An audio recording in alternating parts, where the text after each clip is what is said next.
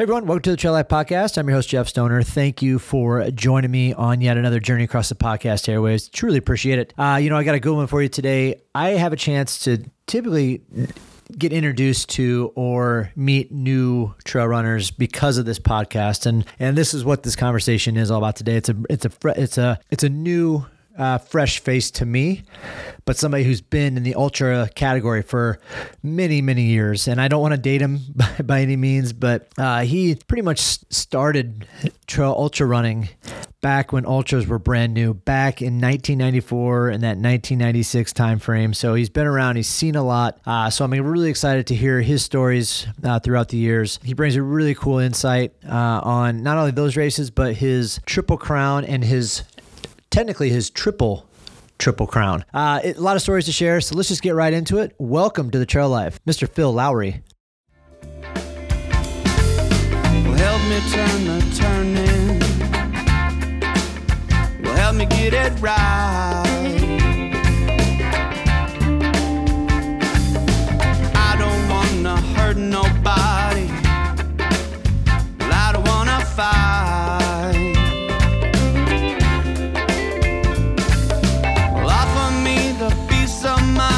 I tell you what, I have an opportunity to talk to a lot of runners on this show, and this is the way I get a chance to meet a lot of new community members, which is awesome. And for Ben to refer me to you and kind of give a little bit of insight on your story prior to us sitting down was really nice. So I always love being able to meet new people and hear new stories on everybody. So I appreciate you joining me and talking through your journey today. Oh yeah, no worries. Before we get into the trail running side of things, you sent me your website and I was looking over that, and I thought it was very interesting as you're labeled as an accidental cyber lawyer.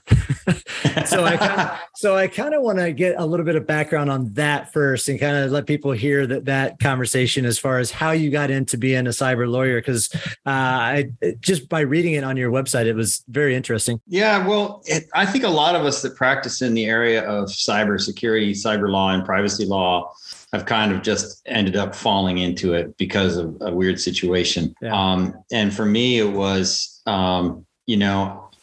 probably back at the end of the 2000s, about 2009 or 2010, I started working for the Air Force as a full-time civilian attorney, but I was also in the Utah National Guard and was assigned to a special forces unit. And so I was responsible for what's called intelligence oversight, that they're real active in the special forces with that.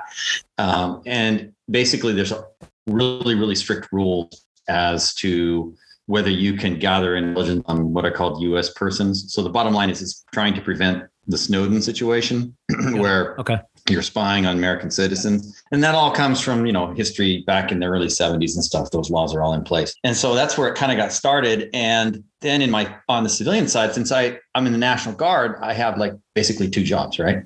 Okay. And on the civilian side, I started working this big Federal Trade Commission case we were retained by a private client who was being sued by the FTC. And I had some tech knowledge and some interest. And so I ended up working on that case.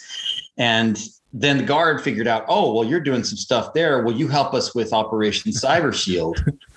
And I said, sure. And so I started teaching at Operation Cyber Shield, and then kind of got to be known as, the guy who was willing to do that.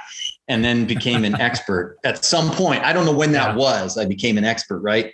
It happened at somewhere along the line that all of a sudden I became, an expert. Sort of like what happened in my ultra running career. I just still sometimes look at myself as the young apprentice guy who was following around some of the old Wasatch Alpine Striders that are all gone now. That none of them are running anymore. But still kind of the young runner and wondering, what do I eat when I go run 30 miles in the Uintas on our August trip that we would take there every year? And that doesn't happen anymore either. I mean, a lot of things have changed, right? This is from the early 90s. I ended up getting some certifications, and now I'm kind of do a lot of cybersecurity, and I actually have some knowledge in it, but I'm the cybersecurity attorney for my company and also do their privacy stuff. So it's it just kind of morphed. And a lot of folks, like I said, in the field are like that. And I feel like a lot of ultra runners are like that too. They start running longer distances. And the next thing you know, it's like, oh, I've done 500 or 600s. I guess I must be a veteran. And people actually think I know what I'm doing. But every time I go out, when I go out on a run, it's like a hold my beer moment. In terms of a race, right? And I've done 5,900s and 13,200s, and I still feel like hold my beer. I have no idea what's going to happen. Well, it's the cyber thing. It kind of goes hand in hand with the trail running side of things. You never know what you're going to get when you start getting into a trail run or a trail race. It's kind of like, hey, I felt great yesterday, but all of a sudden now I'm knees hurt, my feet hurt, everything else. So it's quite interesting that why is this happening? Like at Moab 240, I started getting blisters on the balls of my feet. I haven't had that happen to me in a decade. And all of a sudden I'm starting to get blisters on the balls of my feet. I'm like, what's going on? And it's just it was hot. It was gritty. Browning was saying the same thing to me. Bronco Billy saying, oh yeah, that he had the same problem and never happens. And all of a sudden it happened, and you just have to roll with it. You just don't know what you're going to get. It's like a box of chocolates, right? Yeah. So where did your trail running story start? Like, I mean, cause you're now, correct me if I'm wrong, you're around 55, mid 50s right now? Yeah. 56. Okay. I just turned 56. So again, this goes to my point that I've said before on this thing. It's like, hey, running is for all different ages, right? So you don't have to be a 20-year-old or a 30-year-old to get into the sport and stay into the sport. So we see a lot of runners that are a little bit older in their late, mid to late 40s into the 50s that are doing heavy ultras here. So this is awesome that you can share your story on this. So where did it all begin? I did my first organized foot race of any kind when I did the Wasatch 100 in 1994. So I never run a 5K or a marathon or anything. That was the first I ever did. Back then, remember that there were basically 4 races of the Grand Slam. And the first 5 really kind of like the 4th and 5th ones, right? And then Old Dominion wasn't around for a while. Then it came back where I don't understand what's going on there. But my recollection is that in 1994, there might have been a couple of other hundreds in the country. Oh, yeah. There was no Squaw Peak 50. There was the JFK 50. There were a few other 50 milers. But basically, in that day and age, you did the 100 miler, and then you were kind of done unless you wanted to get on a plane, go somewhere and do another 100 miler. Yeah. And the Grand Slam, I think, was in place by then, but it was really in its infancy. I was on the summit of Mount Timpanogos in 1996 or 1997, which is a local mountain there in the Wasatch Front. And I was on a training run, and I was sitting on the summit, and I was wearing my Wasatch 100 t-shirt. I was talking to some people about it because they were curious about it. It's like, oh, this is the Wasatch 100. I've heard of that. A lot of people know about that race in the area. And I said, yeah. And this was probably mid-July. So I said to myself, in my check and get registered for this year. Still hadn't registered for whatever reason. So I went ahead and sent my check in and registered. And I think there were 90 of us that did it. There was no maximum number because there was like 90 or 100 people that signed up, and there was certainly no lottery. There wasn't a need, and I've seen everything completely change since that time.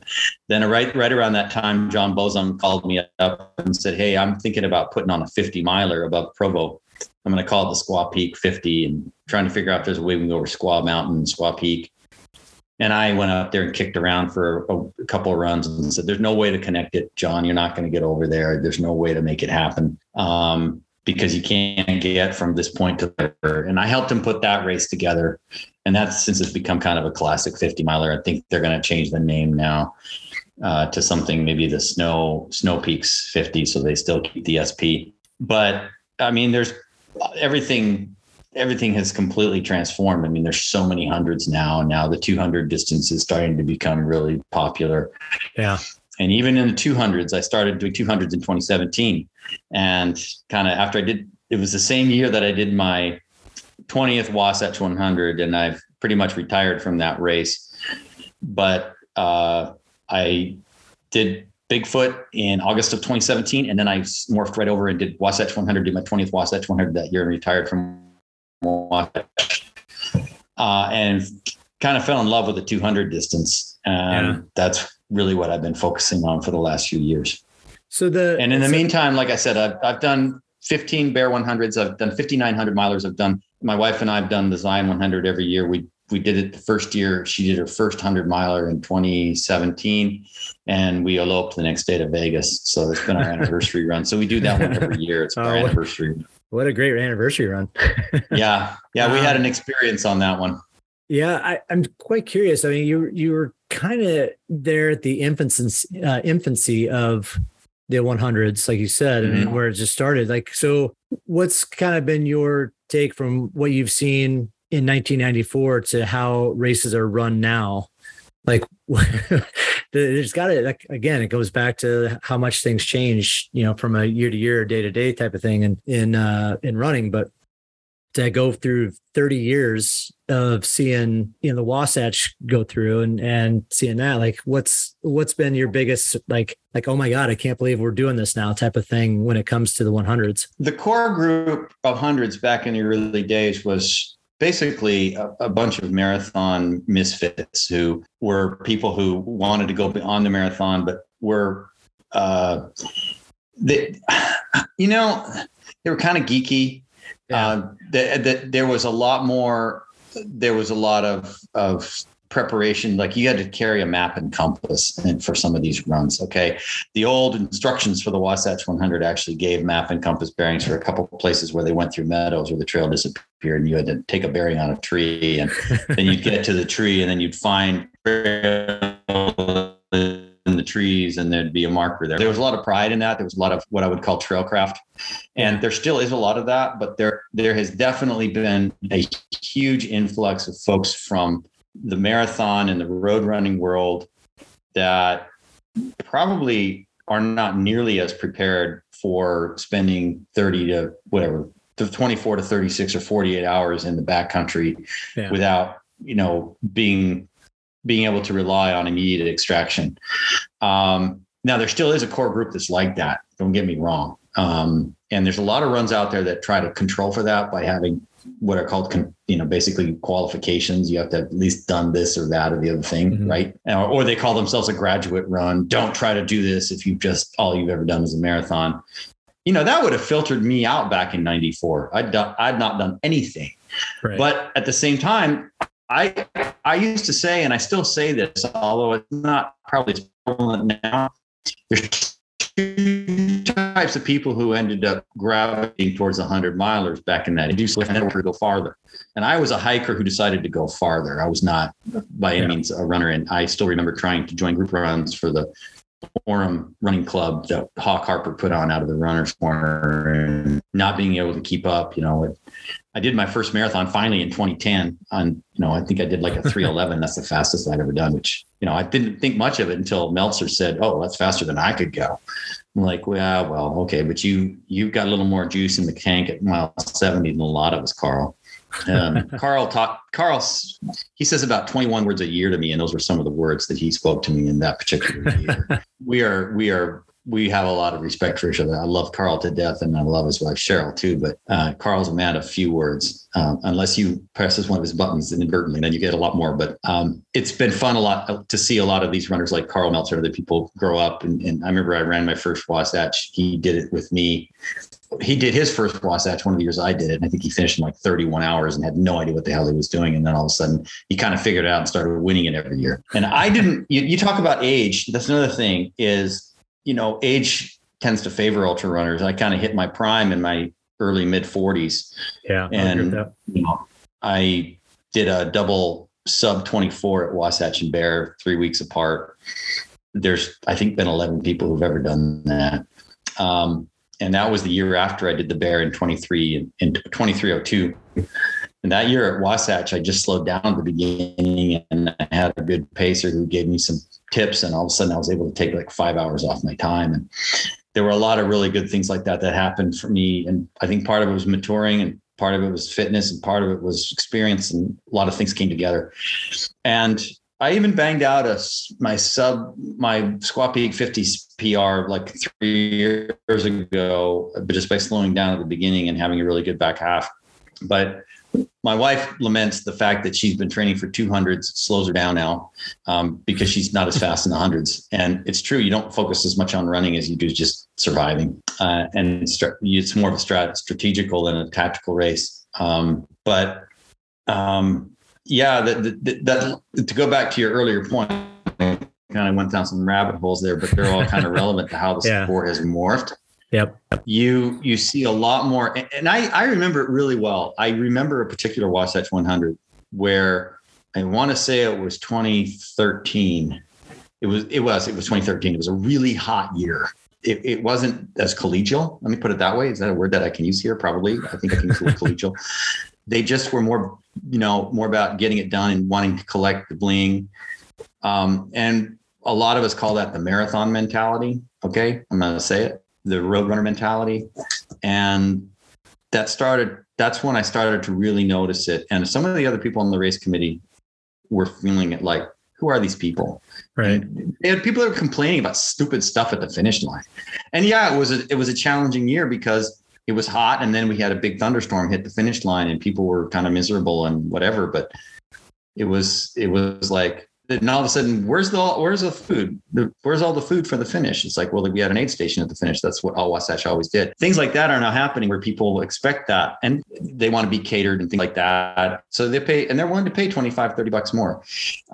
And so now you're starting to see a lot more concierge stuff. Like people want crew and pacers, and they're even willing to bring in outside crew and pacers, which brings in a whole new story, right? Because, okay, do you have a special use permit to operate in BLM by providing that service? And that's a problem, right? Have you talked to the race director and issues like that? But the 200 still have that kind of old vibe where it's such a mind F to do a 200 that there really isn't a lot of time or space to be grumbling about whether or not there's a particular type of food at the finish line. Well, and the 200s are right. fairly new too, as far as the 200s. So you're getting that kind of that old feel back. I would assume that like the runners are just, hey, we're just there for the experience. We want to finish this thing. They're not there for the concierge service as we're calling it. I mean, it's a little bit tough on that, but so I totally can kind of see how that's kind of shifting back to that old starting mentality of the ultra world stuff. Mm-hmm. I'm kind of curious, like, so you do the maps for Candice and destination races. Like what's your process of doing that? I mean, is it helping create the course and doing them like digitally doing the maps? What's that process for you? It's exactly that. I mean, if there's any change that need to be made,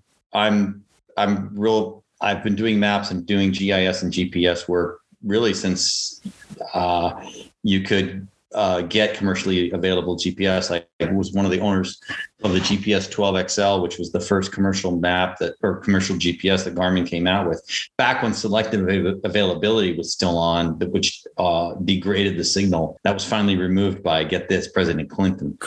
So that gives you an idea of how far back I go with GPS. And when the original product Topo came out by Wildflower Productions out of San Francisco, I bought that up and then it was acquired by National Geo. And now you've got all these other cloud-based versions. But the bottom line is, if there's anything that needs to happen with maps or with directions and things of that nature, I'm responsible for it. And one of the big things that I do a lot of is instruct people on how to get the maps off of their computer screen into their phone, like using Gaia or CalTopo's app for their phone, or also using their watches like Garmin or Coros. It's amazing how many people will go out and buy $1,000 watch and will not learn how to import the map onto the watch so they can actually find their way during 100 or 200. Yeah, I am gonna admit I'm kind of one of those people. Well, and it's what's interesting about it is that people say, "Well, I'll put it on my phone," but you know how hard it is to get your phone out and use a touch screen when it's 28 degrees during Tahoe and it's snowing. Yeah, which happened this year. The screens don't work. And then you're also trying to figure out the screen and all the other crap while you're trying to keep yourself from dying, basically. And it's just like, it'll be okay. And this is a thing that's happened with respect to marking in the course, is that because we do such a good job at Destination Trail anyway, of really having a very, very accurate trace of the course that's digitally available, but we mark a lot less. We've cut our marking by 90%. Used to be, awesome. Yeah, well, and I was amazed when I did the first Bigfoot 200 in 2017. The marking was amazing. It was the best marking I'd ever seen, but they've backed off of that because literally you had people that had these, we call them dragons, the little clips with the flagging on it, and you clip them on and clip them off. And what you do is you take this big bandolier and you have this giant bandolier of flags, and you take two people with a full bandolier weighing, 20 pounds or so of flags to make sure the flagging was done right. And it's become ridiculous. Plus, it also creates more impact on the resource. The BLM and the Forest Service don't like it if they don't get taken down right away. And then, of course, everybody gets incensed because they're out on their family hike or they're out hunting and what's flagging doing here, and they take it down. And it creates all kinds of tension, right, with other trail users. So we've really pushed back on that. And in compensation, we've really focused on making sure we have extremely accurate maps. So what I do is I'll take the GPS track that someone goes out, and I know there's a errata in it. There always are. And I'll take a satellite image of the area, and Bigfoot, all right, good luck. There's 300-foot trees everywhere. But Strava heat maps things, and those heat maps are now becoming publicly available where other companies are grabbing them, and they're able to have super accurate maps, not just relying on the USGS trace. That's a little bit of insight into what some of the work that I do to make sure the maps are super accurate. So, and also to make sure they're in a portable format like a GPX or a JSON. Okay. So that way you can move them around platforms. And this is all stuff that most people don't want to deal with, but I try to concierge it a little bit for the folks that, they paid $1,300 to enter a race. And so we make sure that they have a portable format that they can use so they have a successful result. We don't see many people getting lost. That's the bottom line. So we're talking Triple Crown. So is this the first year you've completed the Triple Crown? Or are you done it in multiple years? This is the first year. This is my third Triple Crown. So that's why I call it triple. Got it. There you go. Yeah. So let's talk about that. So first year doing the Triple Crown to this year doing the Triple Crown. What's different for you and your training and your strategy of it? Like what has changed over that course of those three times? It used to be you'd do a race a month. So you do Bigfoot in August, then you do Tahoe in September, and then you do Moab in October. Now Tahoe's been moved because of all the fires. Tahoe is in June, and then Bigfoot is still where it was, and Moab is still where it was. So you have 6 weeks between Tahoe and Bigfoot, and then you have 2 months between Bigfoot and Moab. A lot more time to recover. Now, some people are filling that time by doing other hundreds and stuff in between. I was going to do the Bear 100 with my son for the second time, but he decided he didn't want to do it. The morning of the race, he's like, I'm not into this. So we ended up doing some running around and hiking in Logan as a family, which was really fun. But it is easier when you have that much time to recover. So the first two iterations I did it, boom, boom, boom. 200, then a month later, and then 200. And I would always remember, like 2 weeks after, there's no way that I'm going to make it. And then those 2 weeks I'd be able to rest and recover, and I was able to pull it off. So the vibe is not that much changed, though. I mean, it's still very hard to be able to do that. And the second year was my wife and I did it at the same time. So, and the first year I did the 200, the triple, it was 2019, and then it didn't happen in 2020, which was just as well. We had COVID and all the other things. So 2020 was, everybody just flushes that year, right? But my wife got diagnosed with cancer that year, with breast cancer. And so she had to have chemotherapy and a double mastectomy. But she came out and paced me for the Moab that year. That was the only race that happened. And she came out and paced me, and I had to be done no later than like 7:00 that Monday night. I had to finish within 85 hours or 84 hours, because she had her last chemo appointment the next morning in Salt Lake, and she was coming out to pace. So she paced me about 20 miles that year. And then we went for her last chemo. And then the following year, she finished the Triple Crown, and she finished it the day of her anniversary of her last chemo. How cool. Chemotherapy appointment. So that was pretty cool that she was able to pull that off. And that second triple, which was 2021, was kind of interesting because the Tahoe was canceled because of freaking fires again. Yeah. Right? Yep. And that was the year that was so bad with the Caldor fire, and it was a horrible mess. And there was just no way, even if the fire hadn't burned up part of the course, which it did, the smoke would have been unreal. It was 400 on the air quality index. Like, I don't even know if they have a color for that except black. And so Candace said, hey, those of you who are doing the triple, if you do a race that is at least as long as the triple with that much elevation gain, I'll still count it. And so we ended up doing what we called the virtual Tahoe, where we went up and stayed in the Brighton Lodge up in Brighton, Utah at about 8,700 feet. And we did a bunch of cloverleaf loops all over big little cottonwood canyons. It actually ended up probably being harder than Tahoe in terms of the difficulty, just because of the elevation and some of the terrain we traversed, but it was all trails we knew because that's where we train. And so it was a wonderful experience. We did that one stride for stride together, whereas Bigfoot and Moab, we just started at the same time and kissed each other goodbye and said, see you later. I walk the races generally. Jill always takes off and she usually gets ahead of me in the first 30 miles. And then I'll catch up with her and we'll run for a while together. And then I'll take off on my, my, I don't know what you call it, my idiot walk, but I walk pretty fast.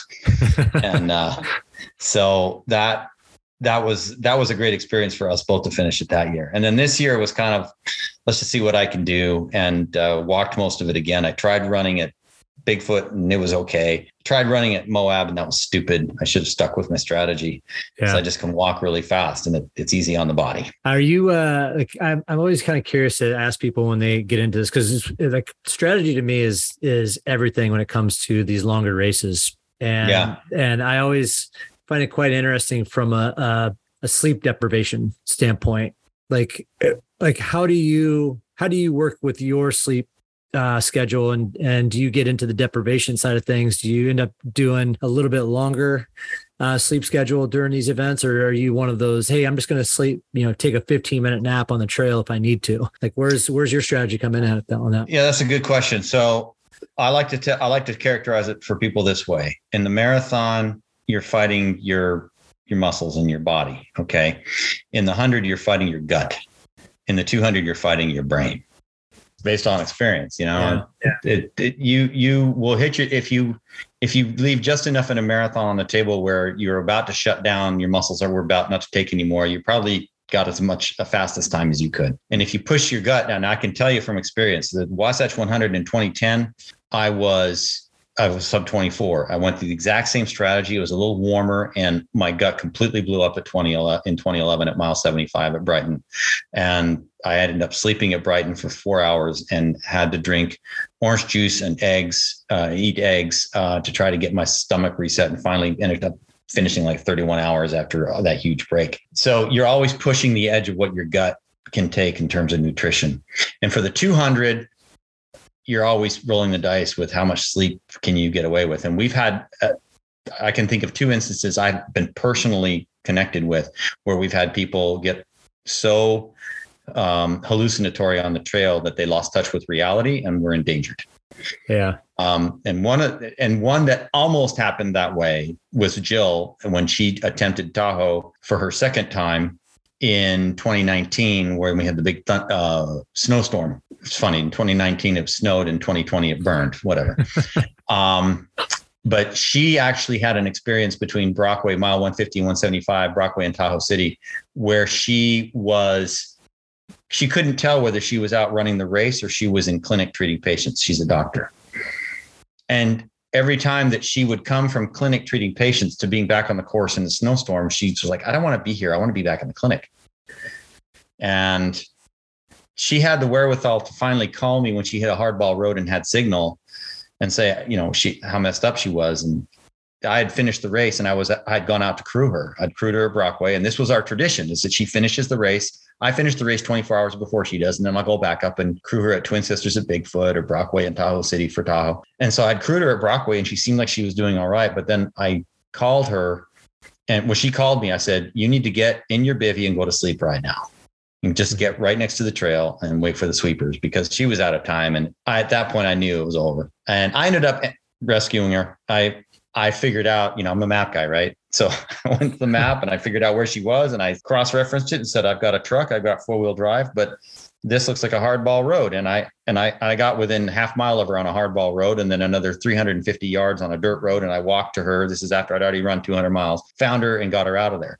And by the time I found her, she was doing fine because she'd slept like an hour in her bivvies. But we had Vaughn Fawn, who could not get out of her alternate reality, and finally we had people went up and checked on her and said, why are you in circles in one place for 8 hours up here? And we had Jean from New Zealand, who was in the lead for Bigfoot in 2017, who was told by the voices to throw her poles off the cliff.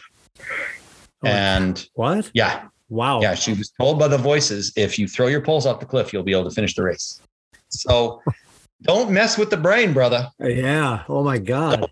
So this is what I do. And I'm an experiment of one, as Kevin Setness used to say back in his old ultra running article that he would do every month. I love Kevin to death. We're all an experiment of one, but I do dirt naps. I sleep for 7 or 8 minutes when I am tired. So if I'm starting to stagger or weave, I lie down. I will get up because there's a part of my brain that's saying you're doing a race, you need to get up. And I generally won't sleep when I'm in a dirt nap for more than night time. Now, this year I pulled into a dry valley at Moab. My son was crewing me. And, last year I did the triple, no crew, no pacers. And this year I pretty much did it, no crew, no pacers also, except Jill crewed me. She dropped out of Bigfoot at 100 miles. So she came and crewed me towards the end and then paced me for the very last 10 miles, which was nice. But so she was kind of doing for me what I normally do for her. And it just works out that way.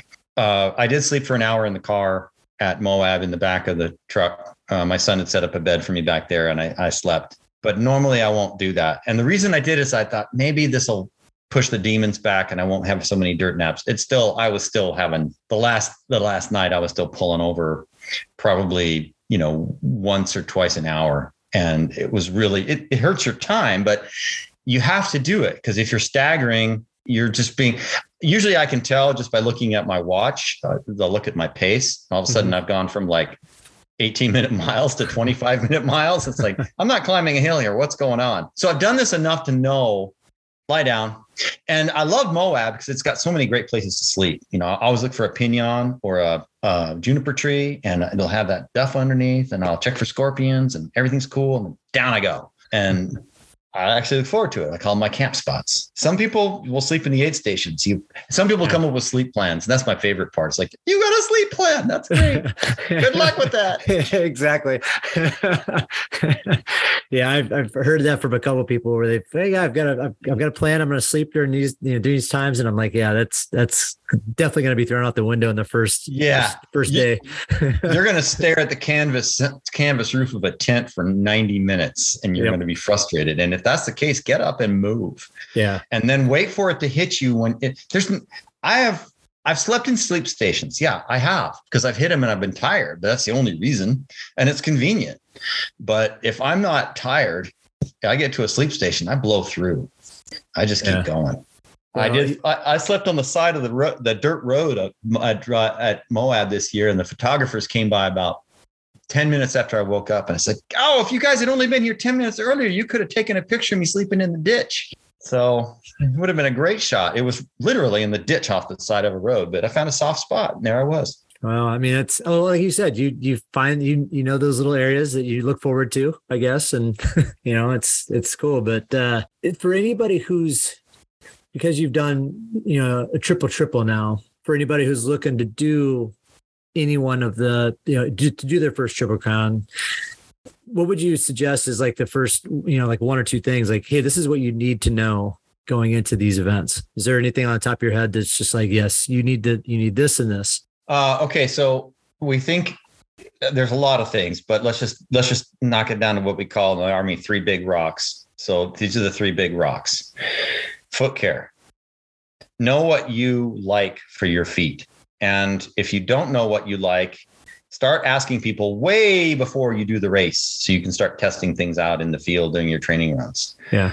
I'm a really big fan of Run Goo, pre-gooing my feet and then putting on Run Goo about every 30 miles. I think it works really well. Other people are really big fans of pre-taping.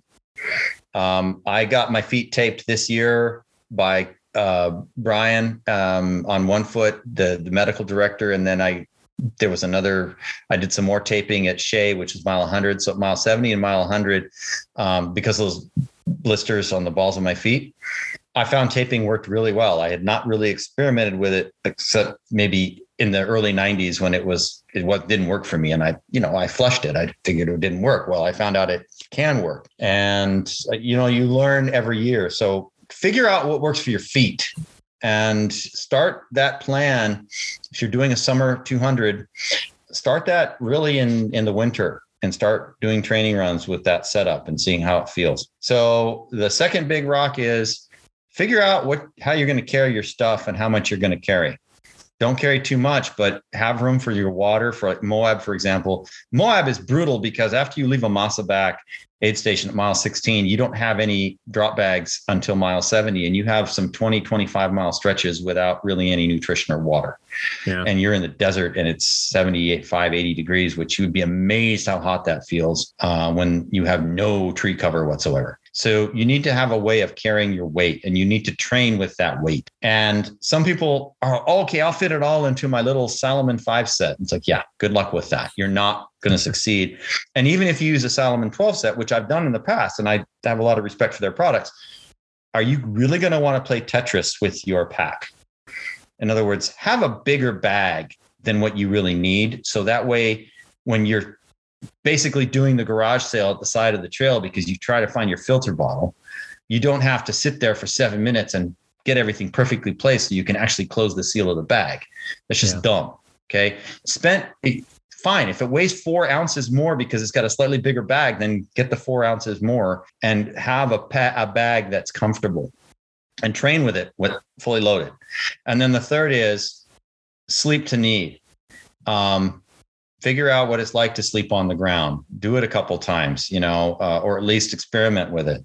I like to tell people, drink to thirst, eat to hunger, sleep to need. You can have a plan if you want, but don't freak out and get all antsy if you have to rip it up, because you're probably going to have to. We say in the Army, no good plan survives first contact with the enemy. And that's true also of 200s. We had an unfortunate experience this year, for example, where there was some miscommunication as to which drop bags were going to be where at the Bigfoot 200. And so some drop bags didn't make it. And so, you improvise, take some fishing line and a hatchet and 2 sharp sticks, and all of a sudden you're eating a fish, right? Whatever. I had to do that.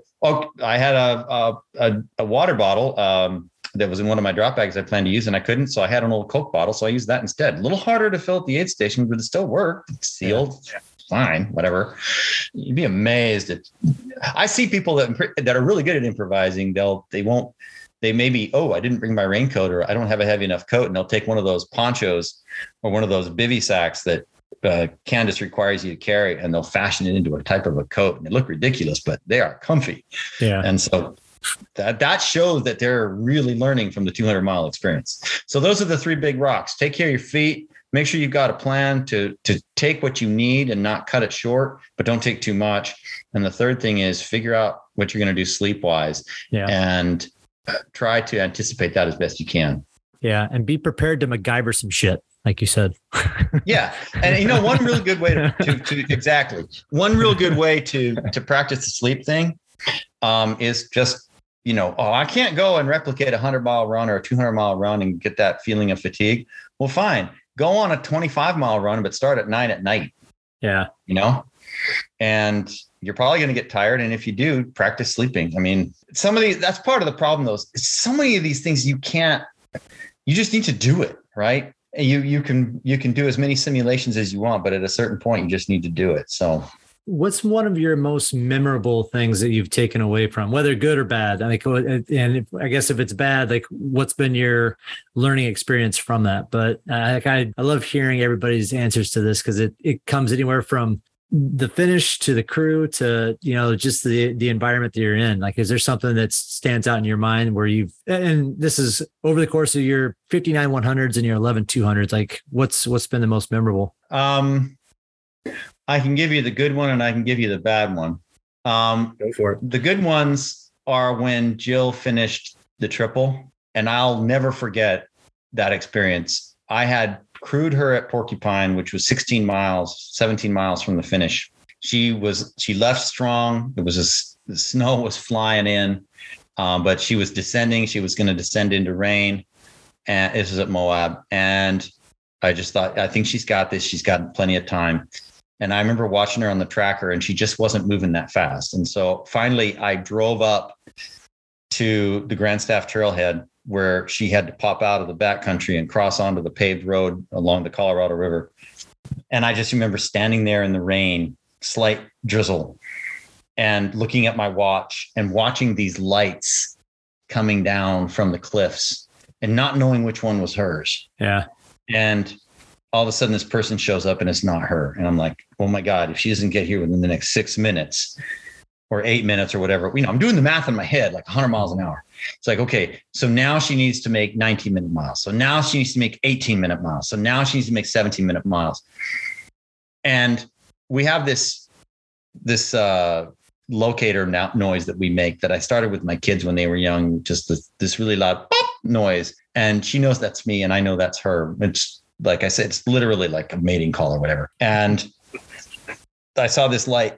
The lights would disappear because they had to go in this canyon and come out. And I'm like freaking out right now. It's like, oh, and 17-minute miles. And all of a sudden I see this light come down and I bopped and it bopped back. I'm like, oh my God, she's actually has a chance of making it.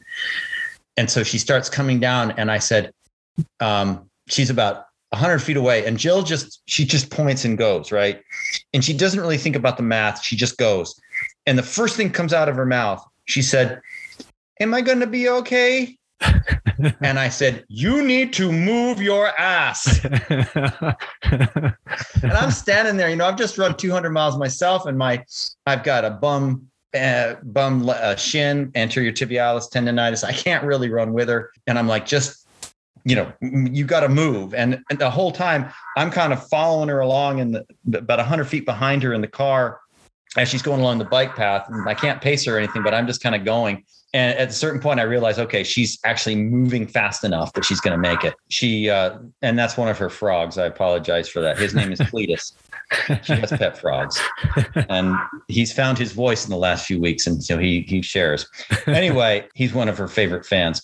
But she actually made it. That was one of the most nail-biting, exciting experiences I think I've ever had. And it was similar to when she finished her first 200, which was Tahoe, which was the year that I had to drop out, which was the hardest experience I had. I DNF'd at mile 63 with excruciating pain in my quad. I'd torn something and it just kind of snuck up on me. And it was very, very hard. And I didn't realize how much it mattered to me until I figured out a plan for the next year while I was trying to crew her and nursing this injury. And then all of a sudden things got better. But I remember when she finished, that was just a tremendous experience. And so those are and also when I ran with my son and did the Bear 100 with him, it's always been when I've been helping a member of my family get to that goal more than awesome. When I've reached it myself. I mean, I remember my first 200, I crossed the finish line and I think I muttered something like F Hard Rock or something like that after my first 200, because, Hard Rock's impossible to get into, unlike the days when it started, when you could just go out there and show up. Like that Hard Rock started like 4 years after Wasatch, that I did Wasatch. But I realized I'm never going to do that race. So I might as well do something harder, right? Mm-hmm. But it's always been more meaningful to me when I've been able to help Jill get across the finish line or one of my kids. So those are probably the best. Yeah, that's awesome. I mean, that just goes to show, again, just another great example of how supportive this community of trail running is, right? Like that's what a lot of runners, take away from. It's like, hey, I'm there to cheer on other people too, not just run my own race. And it's really cool to see that, again, see another great example of that. So, well, Phil, hey, I really appreciate you jumping on, sharing your story and talking about all the 200s and 100s you've done. And it's just awesome to, again, meet new people in this, that's why I started this podcast, as a chance to talk to people that I never would have had a chance to ever meet in itself. So it's really fun getting a chance to talk to you, and I appreciate it. Yeah. I was going to ask you, you have the same area code as Russ Reinbold. Do you know Russ? No, not personally. I am here in San Diego though. Yes. Yeah. That's where my son started ultra running. He was a naval officer down there. Okay. And he's done a lot of trail running down there. And I've done a little bit with him, but not very much. But Russ is, I know Russ is down there. He's an ER doc, but Russ and I've done a couple of the 200s together. And I know he's done some crazy stuff up in the Northwoods in the winter, like in Alaska, some of those races or Minnesota, same difference, stuff that I don't relate to very well, but everybody has their own flavor. Right. But he's probably one that's worth talking to at some point. Hey, well, thanks, great times. I appreciate you. The Trail Life Podcast is hosted and produced by me, Jeff Stoner. Music was provided by The Poor Dirty Astronauts and lyrics written by Matt Meyer.